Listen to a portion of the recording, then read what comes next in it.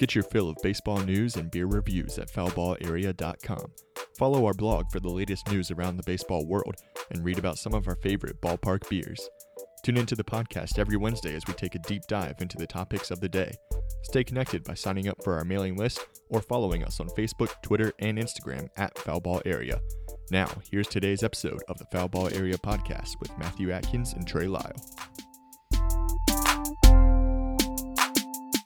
What's up, everybody? Welcome to the latest episode of the Foul Ball Area podcast. I'm your host, Matthew Atkins, alongside my co-host, Trey Lyle, and we got a little bit of a Foul Ball Area on location situation going on today. Trey Lyle coming to us live from the Chesapeake Bay. We missed each other just by a little bit. Mariah and I were out there this weekend. You came in on Sunday, so we missed each other just by a little bit, but from the looks of it, looks like you're having a great morning sitting out on the porch, taking in a view of the bay, having your coffee, and talking baseball. You can't beat that. Yeah, it's a very ideal setup. I, of course, missed you because I was at one of my closest friends, Alan's wedding. Congrats to Alan and Julia. So they got married this past weekend. Took my dad, and that was fun. So, but yeah, it's a pretty good place to record a podcast. It's early, so it's not hot yet. The breeze is coming in. So it's nice, and we have some great baseball to talk about, including a guy that's tearing it up, which I'll talk about in a second. Yeah, I think we're going to talk about the same guy. We're going to get back to our usual podcast topics, get into the MVP of the week and the best thing we saw this week, like we've been doing all season. So we'll start off with the MVP of the week, and I think that we both have the same pick. Trey, why don't you go ahead and give it to us? I'm just going to preface this. He is 8 for 7 with 11 RBIs and has 4 home runs in 5 games since the All-Star break, and is now at 37 and on pace for 62. It's Aaron Judge.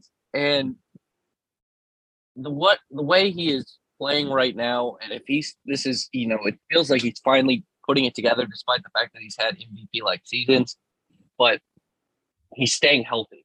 And it's amazing to see, and the guy is just destroying baseballs and once again owning the Baltimore Orioles, which they took 2 with the Yankees, take 2 and 3, and he is crushing baseballs, and he is the hottest hitter and really just clearly the MVP of the league. Yeah, I got to go with him too. In the last 7 days, he, like you said, 8 for 7, 4 home runs in 5 games.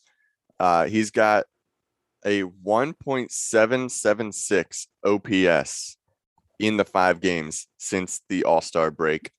Batting .474, .565 on base percentage. I mean, he is just crushing it, and he's on his way to an American League MVP award this year if he keeps up this pace. He is just absolutely crushing the ball. He's playing really well in all aspects of the game. So yeah, he's my MVP of the week and MVP of the season if he keeps it up. Yeah, I agree. We haven't done an episode since the All-Star game. We last recorded on Tuesday morning before the game. So best thing you saw this week, I guess you can include the All-Star game in there. You can include anything that happened in the one series that we've had since the All-Star break. So what was the best thing that you saw this past week, Trey? So this came out right after the All-Star game, and it was Clayton Kershaw's press conference. After it ended, he was stopped by a young child, which played Grice, and he basically told Clayton Kershaw how his grandfather had wanted to meet Clayton Kershaw. That was on his bucket list, but unfortunately he passed away from cancer. So, of course, Kershaw, being the great guy he is, talks to him for a couple minutes, gives him a hug, and just seeing that interaction reminds folks the impact that baseball can have on people is just insane, and sports in general, but the impact, like the bigger aspects to the game. Like, yes, baseball is a game and it's great, but like the way it can comfort people is just so amazing. And seeing that kind of was awesome to see, and Kershaw interacting with him. And I think the Dodgers have done something since then, but I'm not exactly sure. But I know just seeing that interaction, it was pretty cool. Yeah, that is really cool. My best thing that I saw this week, I got to go with just the whole day of games back after the All-Star break. It was a wild day. We had the Blue Jays putting up 28 runs against the Boston Red Sox. We had a game between I think it was the Rockies and the Diamondbacks. Maybe want to make sure I get that right. But one of the games went into 13 innings, first game back from the All-Star break. It was Friday night, and it was the Rockies and the Brewers, 13 innings. And again, the Blue Jays scoring 28 runs against the Red Sox.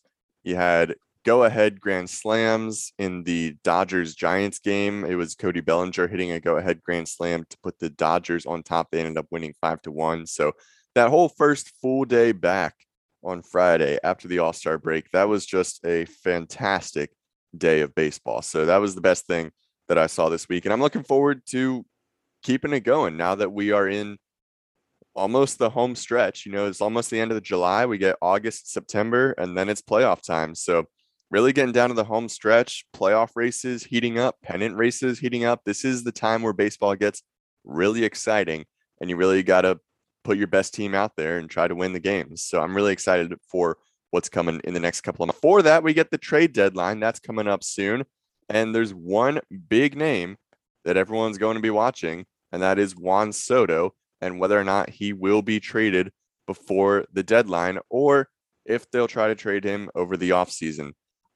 I personally think they're not going to get a deal done before the deadline. I think that it's too complicated. He's too good of a player for them to try to take a deal in the next week or so. I think that they have to wait until at least the offseason, try to get the best package that they can for him. And I don't think that they're going to be able to do that in the next week.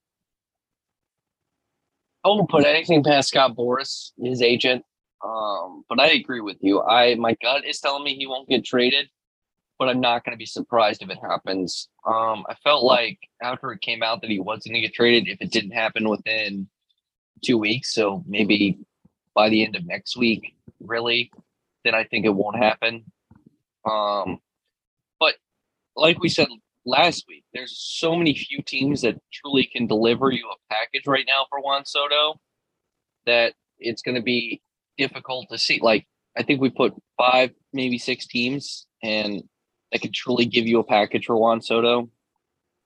And that includes players and prospects. So I think the Nationals should wait. But will Soto force their hand? Will they kind of, and get traded? But we'll see. I won't put it past the trade to happen, but I agree with you. I don't think it will happen, but I wouldn't be sure. MLB.com has an article where they're talking with Major League Baseball executives, polling front office executives about their thoughts on the Soto situation. And they asked which teams you view as the favorites to trade for Juan Soto. 8 of them said the Padres. 7 of them said the Dodgers. 3 said the Yankees. You got some other teams thrown around in there as well. But Padres, Dodgers, Yankees, that seems like the 3 teams that kind of have the best shot at trading for Juan Soto. And then they also asked them whether they think that he will be traded by the deadline. And 8 of the executives said yes, 7 said no. So it really is kind of a toss-up whether or not a deal will get done by the deadline. But Padres, Dodgers, and Yankees seem to be the front runners for the Juan Soto sweepstakes. And I could see him going to any of those teams. Yeah, and it could be a team that wants him, because he has 2 years of team control left. It could be a situation where you trade for him, you get him for 2 years, you try to, I think this might be the Padres. Thinking is if we get Soto for 2 years, we have a 2-year window of putting our best roster out here, but we have a really good shot of winning the World Series. And so is the trade package not as big knowing they can't get the extension? Yeah, so maybe. Interesting to see how that dynamic plays out. Maybe.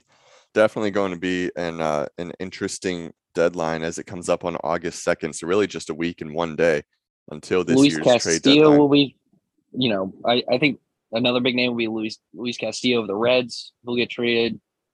I think pitching is going to be the big part of the deadline. Like the Yankees need pitching. Um, that that's the premier team. I think if you're the Astros need pitching, the Dodgers could use it, the Mets could use it.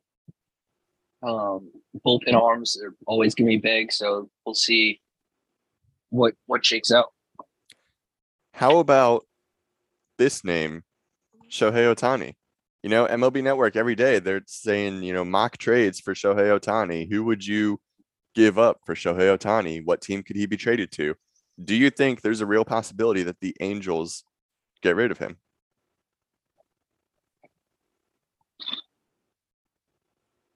To the Angel, I will say yes. I won't put it past it because I don't know if they're going to pay him because they already have so much money committed to Trout, Rendon, So I don't know if they'd pay him, and that's why I'll say yes. I don't think it will happen.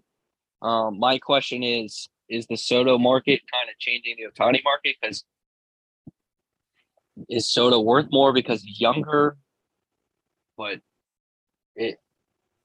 so that would be interesting to see how that dynamic plays out. Because I mean, getting Shohei Ohtani would be insane for any of these contending teams.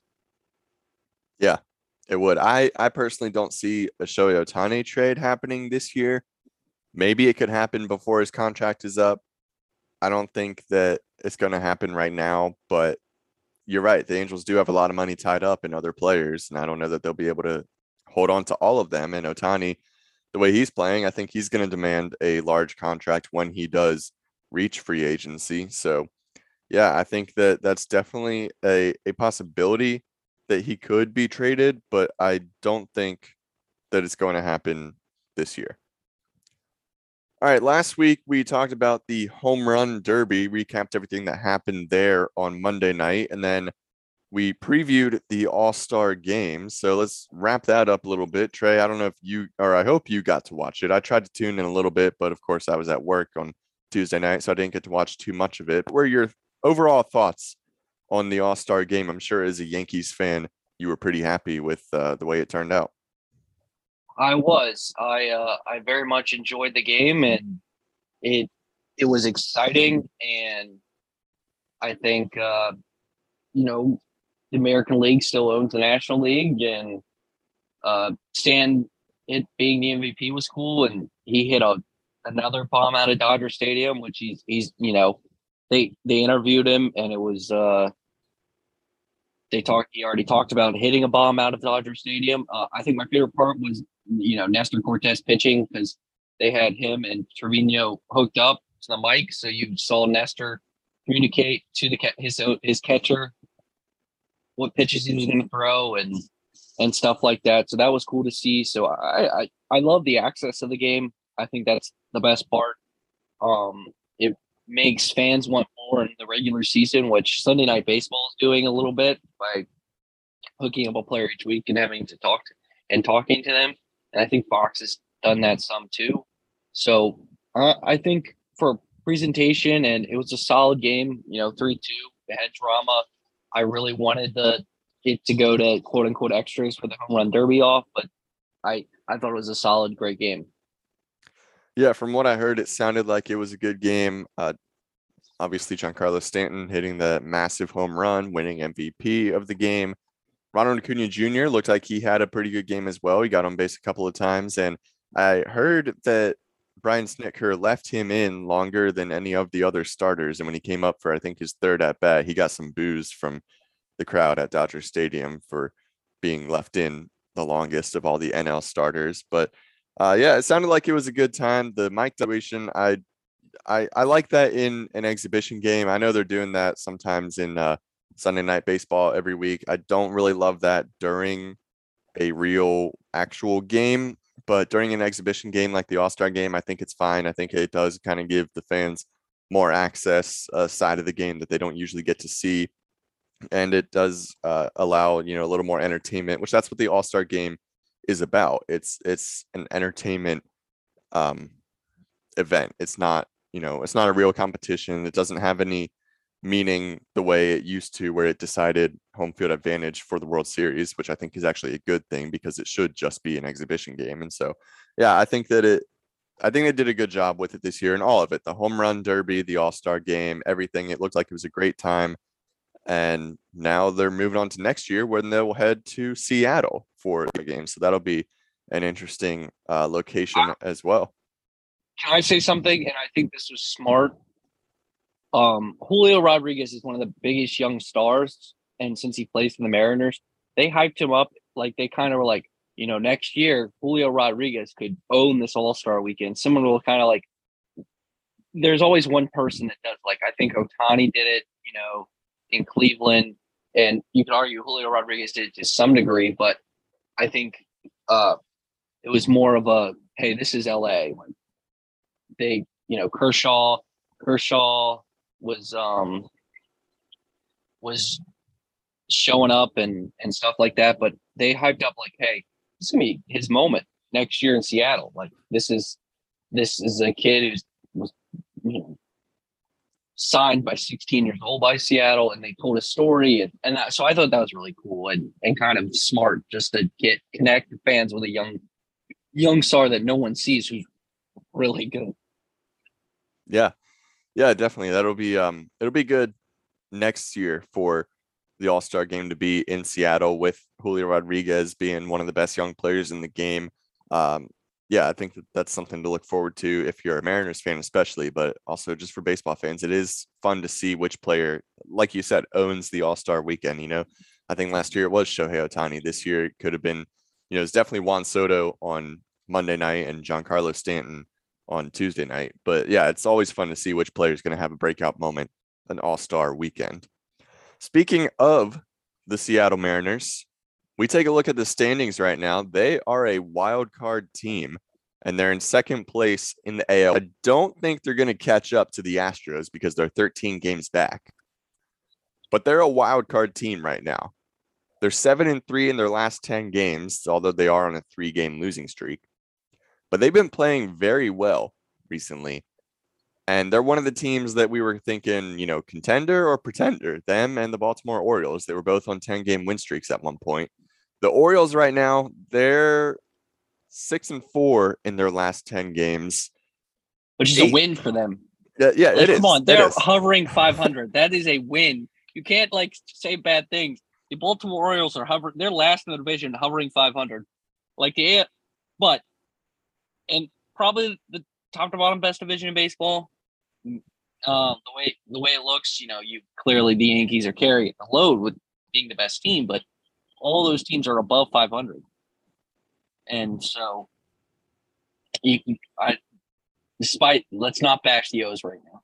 Just saying they did play the best team in baseball in a series to skew that record. Just two. So finish what you were saying. Yeah, the Orioles, they're 3.5 games out of a wild card spot. The Mariners, though, they're looking at a wild card spot right now. So it is a very interesting race in the American League. And I think that the Mariners, they all right. So looking at the full standings, it looks like Toronto and Tampa Bay have the 2 wild card spots, but you got the Twins and the Mariners right there. It's a very close race. And I think the Mariners, I think they are contenders. I really, really want them to make the playoffs because every year they do this. They play really well at some point in the season, make you think that they're going to make the playoffs, and then somehow they miss out on it. And they still haven't made the playoffs since 2001. So I really want them to make the postseason this year. I agree. As it stands, like you said, they would make the postseason because there's 3 wild card teams this year. But it's a close race. I mean, the fact that the White Sox are 500 is a disappointment.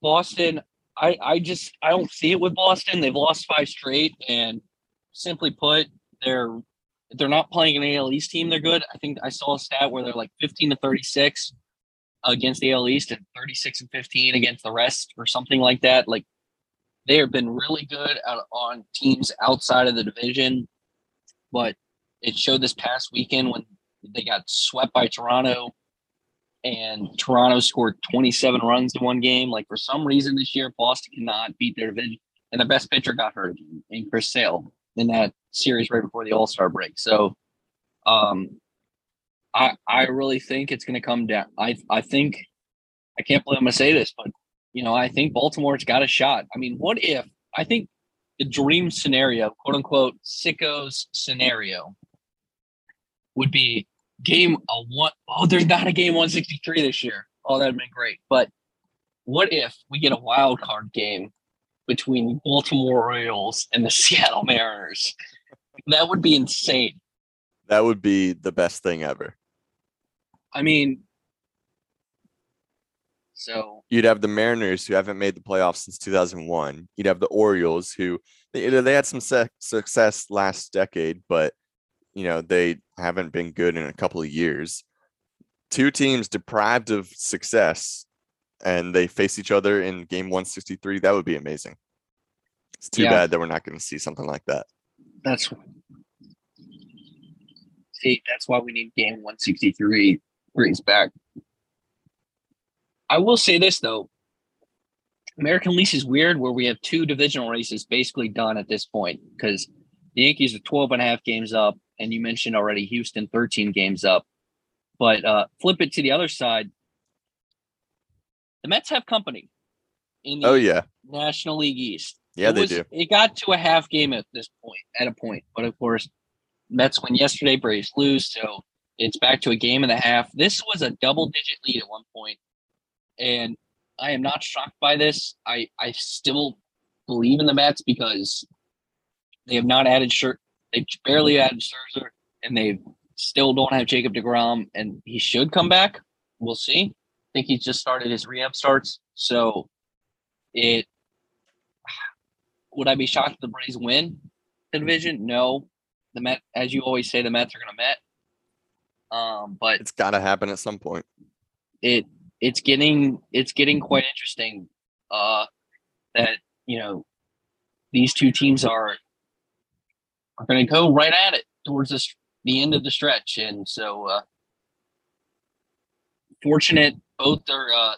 Atlanta could easily pass them here because we have a Subway Series coming up between the Yankees and the Mets, and the Braves play the Phillies, so it could happen very soon. It could happen this week that the Braves finish it off and take the lead in the division. Yeah, big series for the Braves playing the Phillies. They got to fend them off, keep them down in third place, and make sure that the Braves stay up in second place or overtake the Mets for first place in the division. So that's a big series coming up. Couple of other fun series, the Rays and the Orioles, two teams in the AL East that we were talking about. One has a wild card spot. One is 3 games out of a wild card spot. That's a big series for the Orioles. Try to make up some ground over there in the American League wild card race. Looks like the Yankees don't play tonight, but coming up 26th tomorrow, they will play against the Mets. Yeah, start that Subway Series like you mentioned. World Series preview. It could be. It's going to happen. So they are on the road against the Mets this week. And then coming up this weekend, we got the Mariners and the Astros. So like I said, I don't think the Mariners are going to overtake the Astros for first place in the AL West. That's just too big of a lead that the Astros have. But they're looking at a wild card spot. They're trying to hang on to that. So I think that is something to look for, something to watch this weekend, that Mariners-Astros series. It's in Houston, but the Mariners, they've been playing well. So that's one to watch coming up this weekend. Well, thank you so much for listening to this episode of the Foul Ball Area Podcast. Give us your thoughts on the season so far. Do you think Juan Soto gets traded? Do you think Shohei Ohtani gets traded? Do you think anything else bigger is going to happen this time of year? Let us know. Follow us on Twitter at Mackins in the News, at Trey Lyle VT. As always, you can connect with us at Foul Ball Area, Facebook, Twitter, Instagram. We're also on the CBS Sports Radio Lynchburg page. Give us a 5-star review. As always, get those numbers up. Spread the word. Tell your friends. And thank you so much for listening to this episode of the Foul Ball Area Podcast. Thanks for listening to the Foul Ball Area Podcast. Make sure to leave a review and a rating wherever you get your podcasts, and subscribe so you get new episodes as soon as they come out.